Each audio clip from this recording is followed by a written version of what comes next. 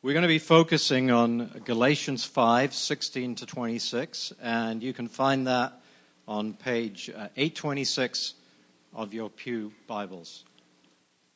And in this passage, Paul is contrasting the acts of the flesh with the fruit of the Spirit, and continues the theme about the fact that we're not under law, but we're under grace.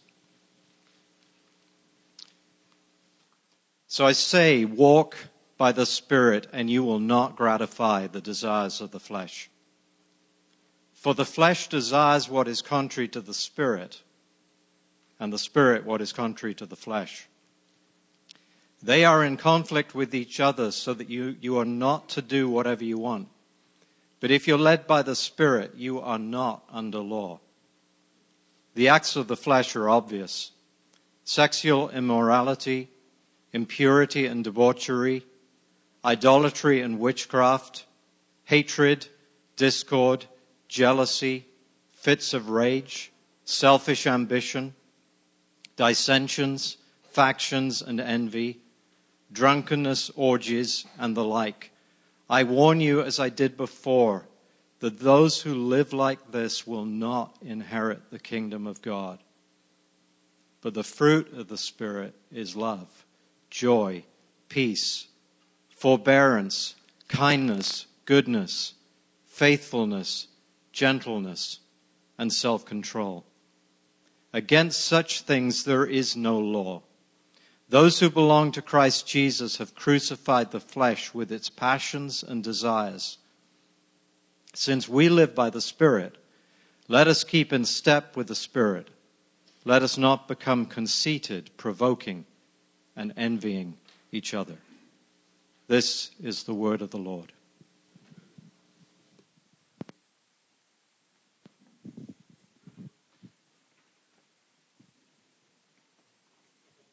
Thanks, John.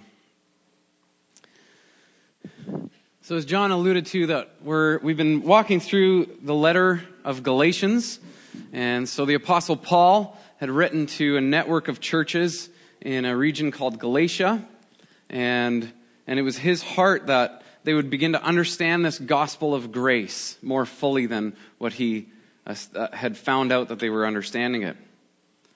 And so the idea behind that is that we don't have to earn our place with God, that through our actions, which is a temptation of ours often, that we would earn our place with God through what we do, how we behave. And Paul really wants to put the point home that it's through Christ's action that we are saved. It's through Christ's action that we earn our place with God. And so we're learning that Jesus plus anything equals nothing.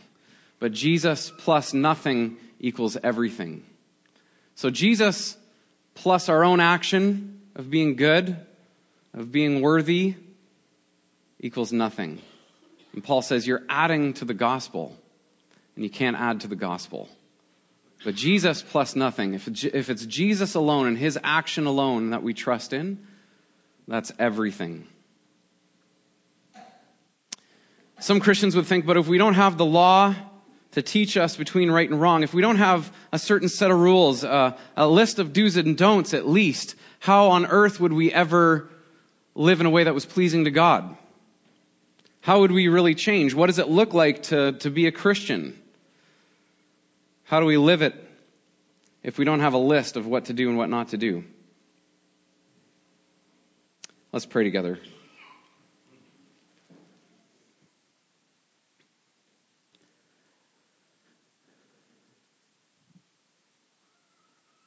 This morning, Lord, we humbly come before your word.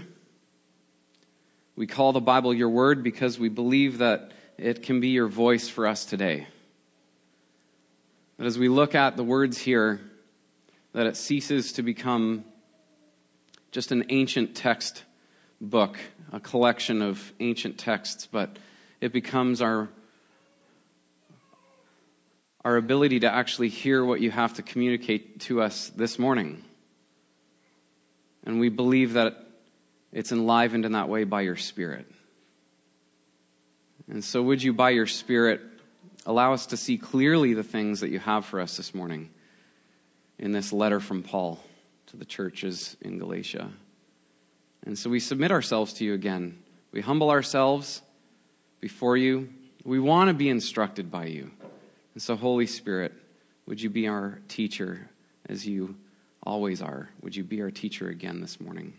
We pray these in the name of Jesus. Amen. I love watching hockey, but even more than watching hockey, I love playing hockey. And the season's done. That's a little sad. So I haven't started playing tennis yet, so I feel a bit lost. But we had this game, one of our last games, and it was pretty intense. And I was racing for a puck. I played defense. And so if you can picture, I was racing for a puck coming back into our own end zone.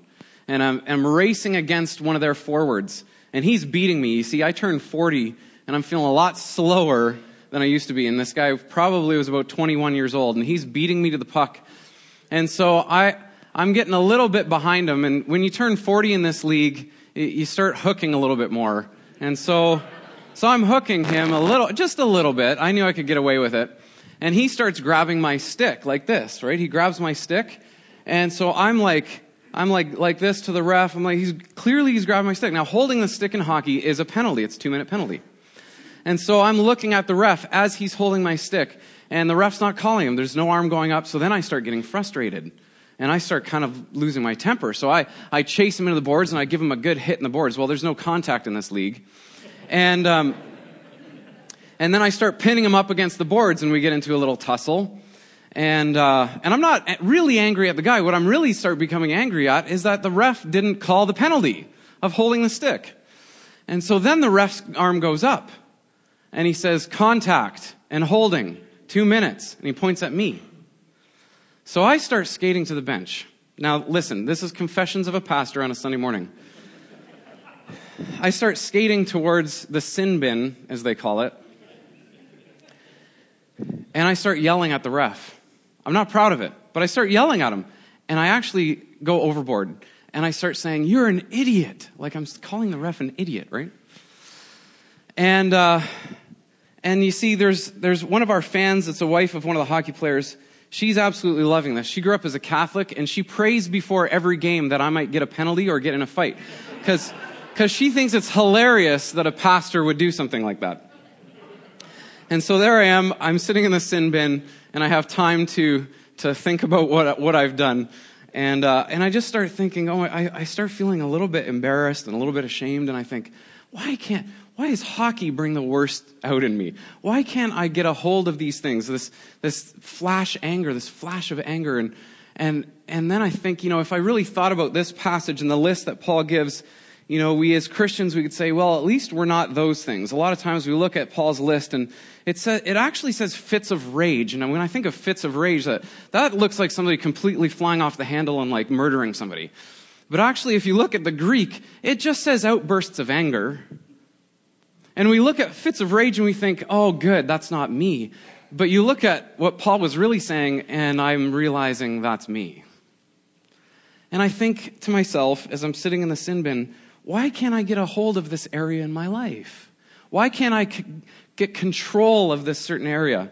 And I want to ask you this morning, what areas in your life have you asked that about yourself? Why can't I get control of this area in my life? Why is my temper so hot? Why can't I say no to that extra drink? Why am I jealous? Why am I so short on patience?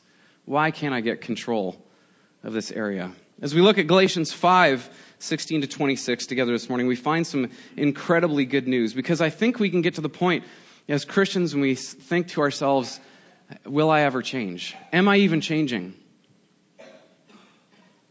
And the good news this morning is that you can change, and in fact, you are changing. And Paul says that because the Spirit of God transforms our lives, we must keep in step with Him. Because the Spirit of God transforms our lives, we must keep in step with the Spirit. And how does the Spirit transform us? Firstly, the Spirit transforms our craving. We find that in verses 16 to 21 and verse 24. In verse 16, Paul says, walk by the Spirit, and you will not gratify the desires of the flesh. The word there, desires, actually means over-desire. It usually means, it actually doesn't mean desiring the things that we think are super sinful. That's usually not our problem. It's usually not our issue. It's over-desiring good things. God made these things good, and it's an over-desire of those good things that gets us in trouble. And so we are born into this desire of the flesh. Paul means by flesh, this is a metaphor. He doesn't mean our physical bodies literally. He means the sinful nature. At the fall, when sin entered the world, we all inherited a sin nature. And that sin nature desires, it craves things that go against what God wants for us. And he says that each of us craves things that are contrary to the Spirit. There's a battle. Earlier in this letter, Paul makes it very clear when we put our faith in Jesus that we receive the Holy Spirit. Every Christian. Some Christian groups make it about if they can't see certain gifts in your life, then they question, do you have the Holy Spirit or not? Paul's very clear, actually, in Galatians, that as soon as you say yes to Jesus, that God gives you the Holy Spirit. But that, for the Christian, then becomes a battleground.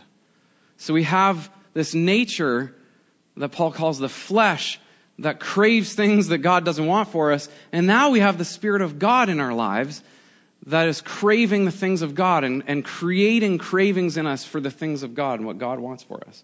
So there's this battle. I think about this battle. When I think about it, I think of The Simpsons. And Homer Simpson often had like an angel and a devil on his shoulders. You can imagine that in cartoons, right? An angel and a devil on his shoulders. And usually in The Simpsons, the devil won all the time. In fact, in one episode, the devil threw, his three-pointed spear and killed the angel, and the poor angel died. And I think as Christians, sometimes we think our life is like that. And we often think that the devil is winning. The little devil is winning in our life.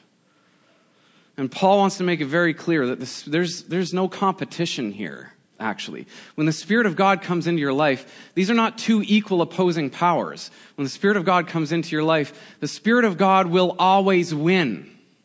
The Spirit of God is always more powerful. And so that's why he says we have to keep in step with the Spirit. Now, Paul in verse 24 says that we've crucified the flesh. And I think the reality of what Paul is communicating here is that the flesh has been mortally wounded. It's dying. And one day it will be completely dead. We won't have to have this battle any longer.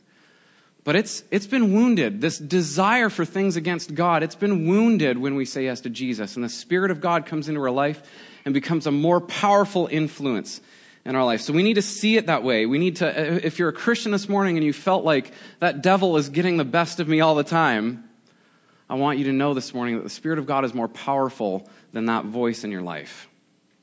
And there's two ways that the Spirit transforms our craving. He transforms our craving for law, and he transforms our craving for license.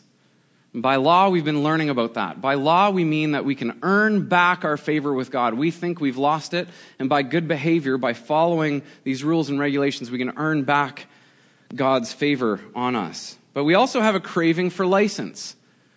And if you're really honest with yourself, you know that you crave things that are against God's will for you. But first, our craving for law. In verse 18, Paul says that if you're led by the Spirit, you're not under the law. You see, our flesh still desires the law. It seems weird because I think we think of the flesh as desiring sinful things. But actually, our flesh desires the law. In the churches I grew up in, when we got baptized, and maybe you remember, some of you remember this if you grew up as a Christian too. When we got baptized, we had to sign, it might have been called a covenant, I'm not sure, but it was an agreement that we would behave certain ways as a Christian. So when I got baptized, I had to sign an agreement that I wouldn't smoke or I wouldn't drink. There's behaviors that I had to abide by. Before that, you weren't allowed to play with playing cards. Does anybody remember that? You weren't allowed to go to the movies even before that. So there's a list of things as a Christian that you weren't supposed to do.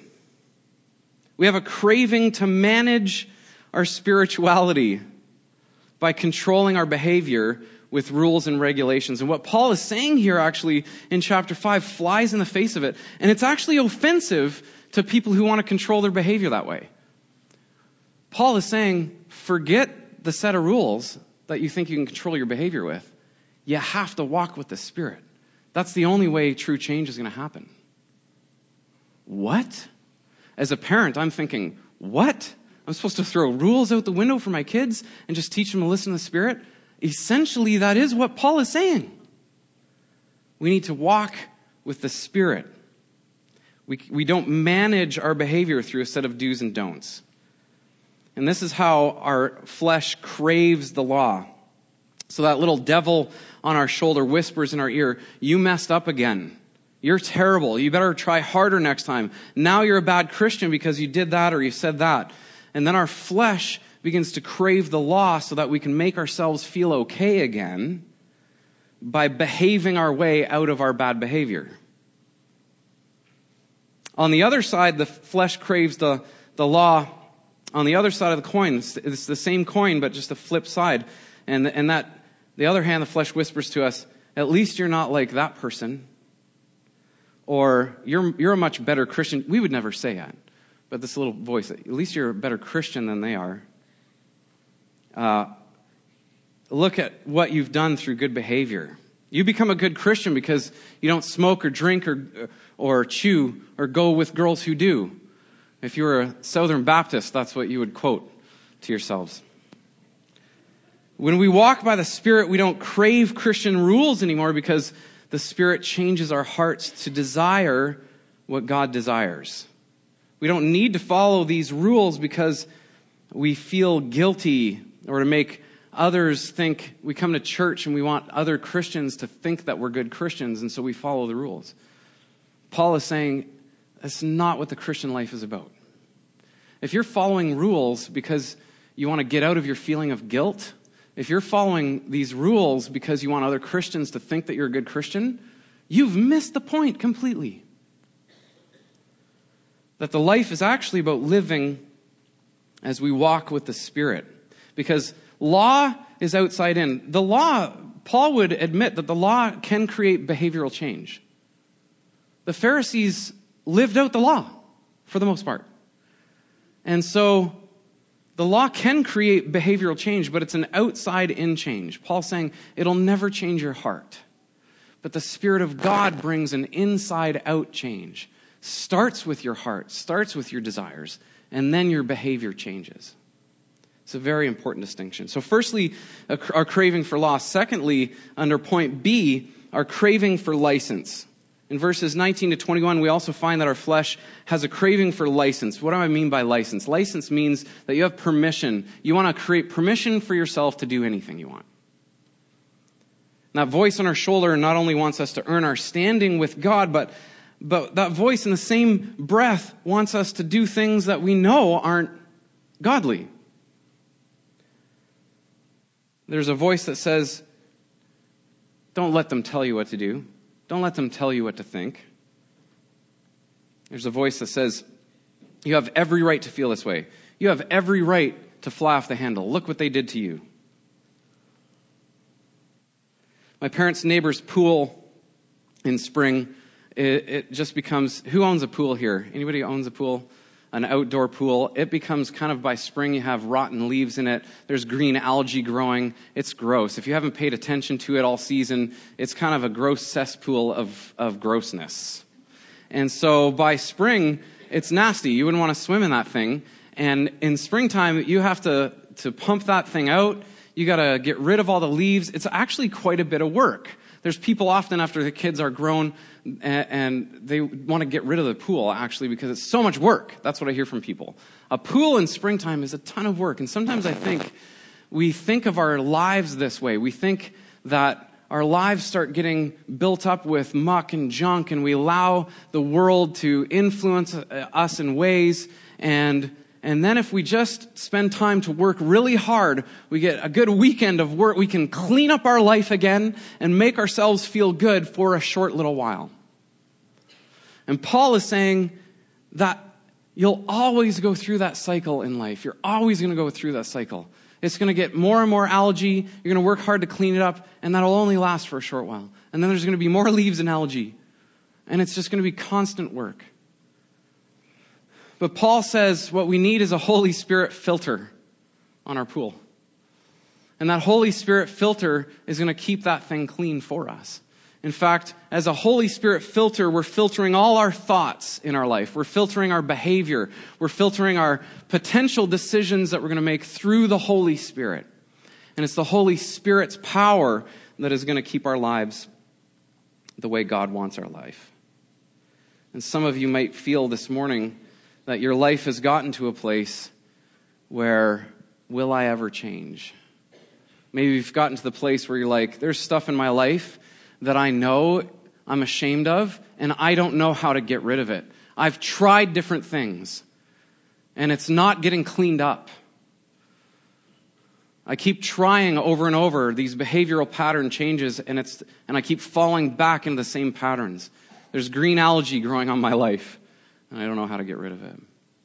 And I want to tell you this morning, this is the good news of the gospel, that this morning again, if you just come to Jesus and you say, will you clean me again? You can be fresh and clean right now, instantaneously. But now, you give your life to the Spirit and you keep in step with the Spirit, and He becomes the filter on your life. So I want to tell you this morning that you can have a fresh start this morning, right now. You say, Jesus, I need a fresh start this morning, right now. And He will give it to you. That's the grace of the gospel. And now to live that out, we need a Holy Spirit filter. We need to keep in step with the Spirit and say, okay, Spirit, what do you desire? Will you give me new desires in my heart? So craving for law, craving for license. The Spirit transforms our life. So we must keep in step with the Spirit. Secondly, the Spirit transforms our character. Verses 22 to 23 are really the major point of this passage. Paul changes the language. In verse 19, he says, these are the acts of the flesh. But here, in verses 22 and 23, he says, this is the fruit of the Spirit. Changes from acts to fruit. And that's the difference between flesh. That's the difference actually between law and the Spirit. The law is about acts, about what we do. And the Spirit is about what He produces in us. And so the fruit of the Spirit is it's the work of the Holy Spirit. It's not our work. Listen to what Paul says to the Corinthian church in 2 Corinthians 3:18. And we all who with unveiled faces contemplate the Lord's glory are being transformed into His image with ever-increasing glory, which comes from who? The Lord who is the Spirit. It's the Spirit of God that is actually transforming us into the likeness of Christ. And that's what this list is in 22 and 23. It's the likeness of Christ. Now, this list isn't meant to be exhaustive, and neither is the list of sins earlier. So this list is meant to be examples of what it looks like when your life looks like Christ. And so Paul is promising actually that as we walk with the Spirit, we are being transformed into the likeness of Christ. A couple years ago, Dave Froese planted some nectarines behind our place. And for, I think, 2 years, he can correct me if I'm wrong, for 2 years, they watered, they fertilized, they pruned, they tilled the ground, they mowed the grass. For 2 years, they didn't harvest these trees. It's a lot of work. Is that right, Dave? It's about 2 years. 2 years, you don't pick the fruit. That's a long time for fruit. I have these apricot trees in my backyard. I don't know why I stumbled over apricot. That's not a hard word to say. I have apricot trees in my backyard. If I went outside, they have tiny little apricots on them. I could go outside for several hours and stare at the apricots and try to see if they're growing.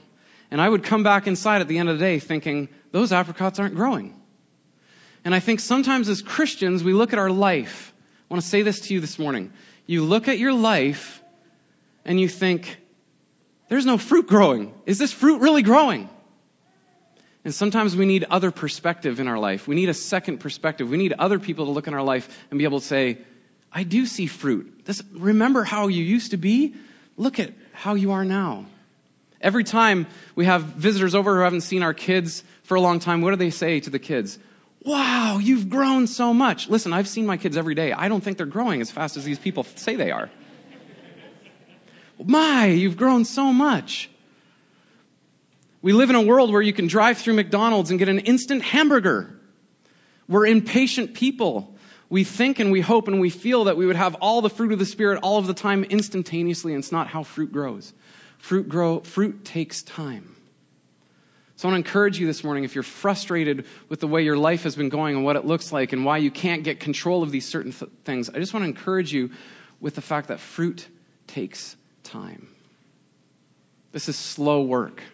This is patient work. This isn't fast food.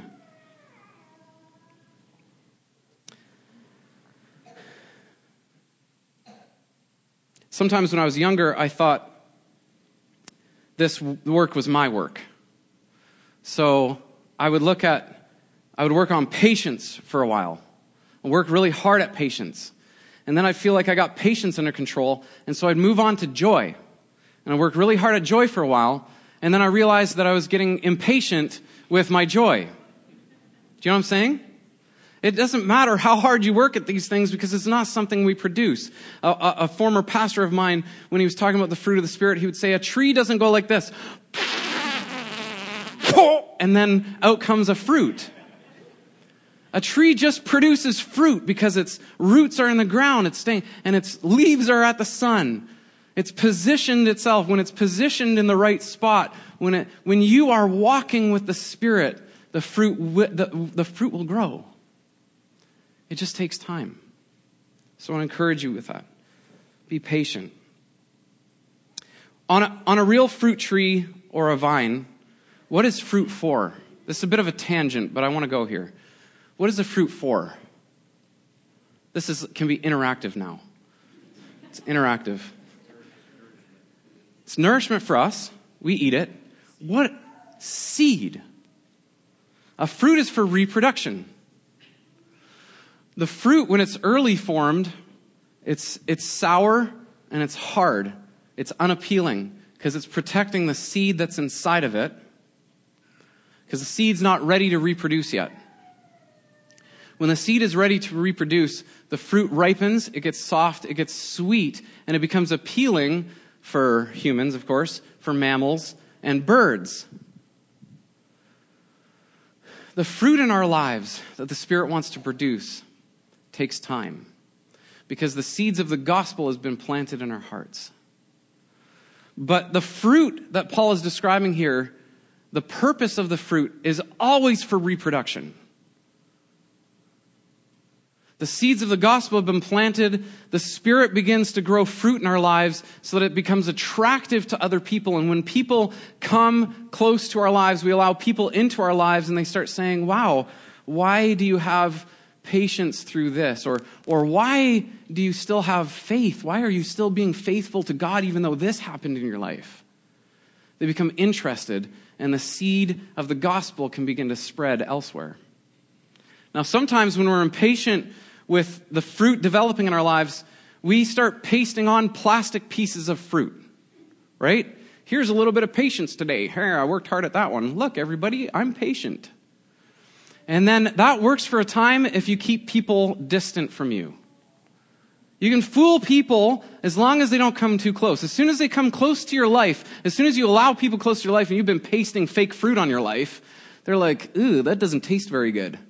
That's gross. So the challenge for us is to stop pasting fruit. That's a work of the law. That's when we begin to crave the law again. We want to start pasting fruit on our life. The Spirit is producing fruit in you as you keep in step with the Spirit. My dad noticed cherry trees along the canal as he was driving. He wondered, why are there cherry trees on the canal? That's weird. There's like sweet cherries. He remembers as a boy, he grew up on Bunting Road there, And that used to be all orchards. There used to be no houses there. And the birds would come and eat cherries and then go steal them and take them over to the other side of the road and eat them in the trees there. And now there's cherry trees that are still nourishing birds there and growing new cherry trees. The orchards are long gone. And yet the fruit is still growing. That's what the Holy Spirit actually wants from our lives. When we're long gone, that the people who have come and tasted the fruit of the Spirit from our lives, that He's going to produce the gospel in them too, and it's going to reproduce. So the fruit of the Spirit is always about reproduction.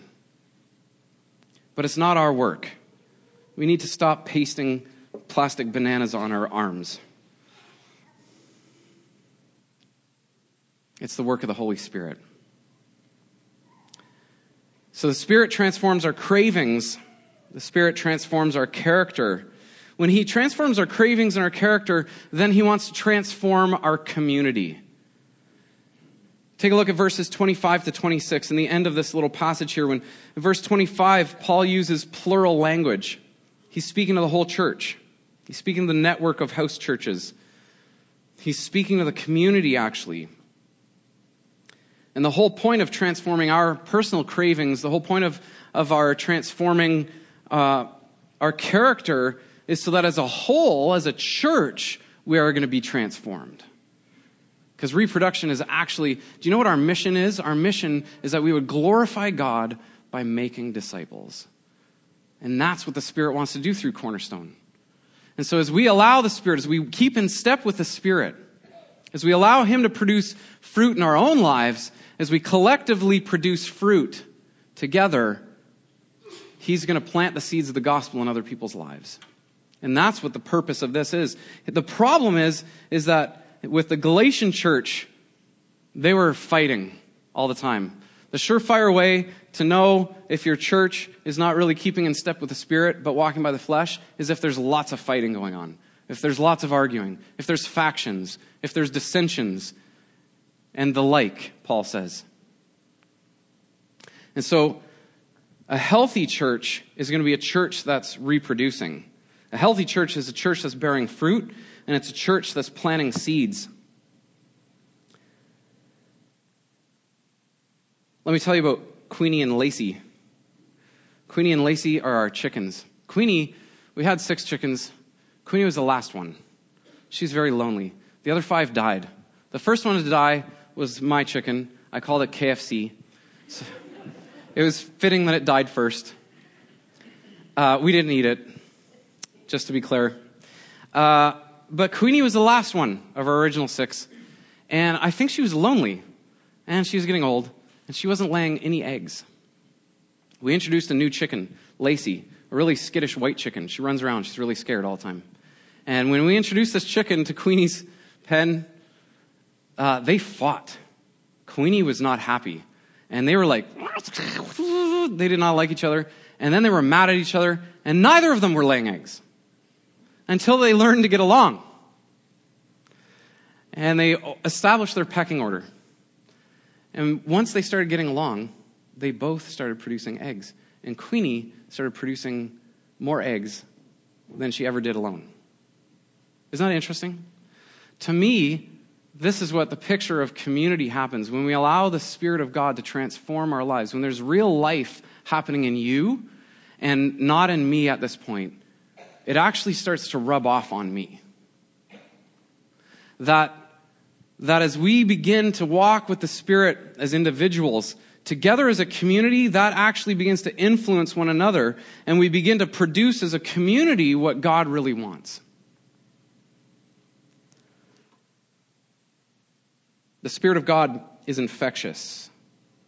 His joy spreads. His peace spreads. When we're full of patience, it rubs off on one another. Have you ever hung out with somebody and they're so kind? Like, it doesn't make you sick, they're so kind, not that kind of kindness. But they're so kind that you're inspired by it. There are people like that in my life, even in this congregation, that when I hang out with them, I'm like, wow, I want to be more like that. That's how the Spirit of God then works in the community as well. The Spirit of God with the fruit of the Spirit is infectious. It rubs off on one another. In moments of raw honesty, we all want transformation in our lives. And if it was just you and me sitting at a coffee table, you would be able to admit to me, yeah, Matt, there are some things in my life that I wish would change, and I don't know why they're not changing. And it's frustrating sometimes. We wish we didn't drink as much or eat as much. That's mine. My sin is gluttony. Hi, my name is Matt, and I'm a foodie. We wish we didn't eat as much. We wish we didn't lust so much. We wish we didn't struggle with jealousy like we do, or some of us wish we weren't so quick to anger, especially in the hockey rink, or so quick to judge people. Some of us wish that the fruit of our lives was more evident in areas. We wish we were more patient. We wish we had more joy, more self-control. We want to become more Christ-like and wish we could change our attitudes and behaviors. Paul tells us that it's the Spirit of God that transforms our lives. And if we keep in step with him, he transforms our cravings. He transforms the craving that we have for legalism, to trying to earn our right standing with God. He also changes our cravings for things that aren't on the heart of God, that actually lead to unhealth in our lives. He transforms our character, and he makes us more like Christ. That is a promise that we're given this morning, that he is transforming our character, and he will transform our community. So how do we walk with Spirit? What does that actually look like, Matt? What does it look like when Paul says, keep in step with the Spirit? I want to just rewind to verse 16 again, where he says the word walk. And that word is very important to Paul. He uses it elsewhere many times throughout his different letters. And it's not a literal walking, of course. The word walk here means a way of life. You've heard that saying, a walk of life. And what Paul is saying is that we have been given life by the Spirit. Now we have to make the Spirit a way of life. That we start organizing our life around the things of the Spirit. We start scheduling our life in a way that makes room for us to hear the voice of the Spirit. We start making important the things that teach us how to hear the voice of the Spirit. We start putting a priority on those things. We organize our life around the Spirit. That's what Paul is saying here. It means a walk of life. Walking by the Spirit means to make the Spirit of God a way of life. And so I want to encourage you this morning, if you think, like I do sometimes, will I ever change? Will these things about me really change? And the good news that I want to tell you this morning from Paul is that you have changed. And you are changing. And you will change. Be patient with the process. Give yourself grace, because the Lord Jesus is giving you grace.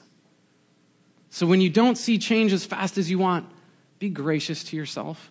Because if you're not gracious to yourself, you're saying that Jesus' grace for you isn't sufficient. You're saying, I need to punish myself. Because his grace isn't good enough for me. Give yourself grace. And here's why. Because good fruit takes a while and gets sweeter with time. Let's pray together.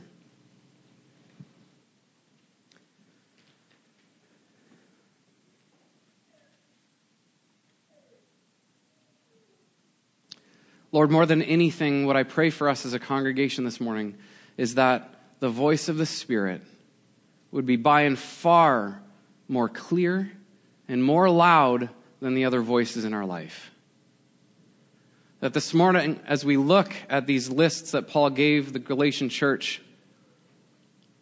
that we wouldn't walk away under condemnation, because we know that there is no condemnation for those who are in Christ Jesus. But this morning, that we would be freed up to wonder, to be in awe, to be in gratitude that you are in our lives, Holy Spirit, and that you are changing us. Lord, would you help us to be encouragers to each other as we look at each other's lives, that we need sometimes outside perspective. Lord, will you give us eyes to see in each other, and even to be able to tell one another that we see progress, that, yeah, there is fruit growing, that we would be encouragers to one another. And Holy Spirit, more than anything, will you teach us what it means to center our lives around you, to learn to hear your voice in the little decisions, that you would be the filter on our life, that we would filter all our decisions, all our thoughts, all our actions through you and what you want and what you have for us.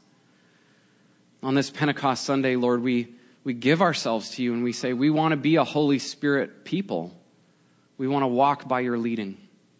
We want to be changed to be more like Christ. And Lord, where we are hard on ourselves, where we don't give ourselves grace, where we say that your grace isn't sufficient, we need to punish ourselves, Lord, would you forgive us for that error? Would you clear that from our minds? Would you transform our minds so that we can know and test and approve what your will is for us as your Spirit leads us into the future? We thank you for your presence. We worship you for your presence. We pray these things in the name of Jesus for his glory and his name.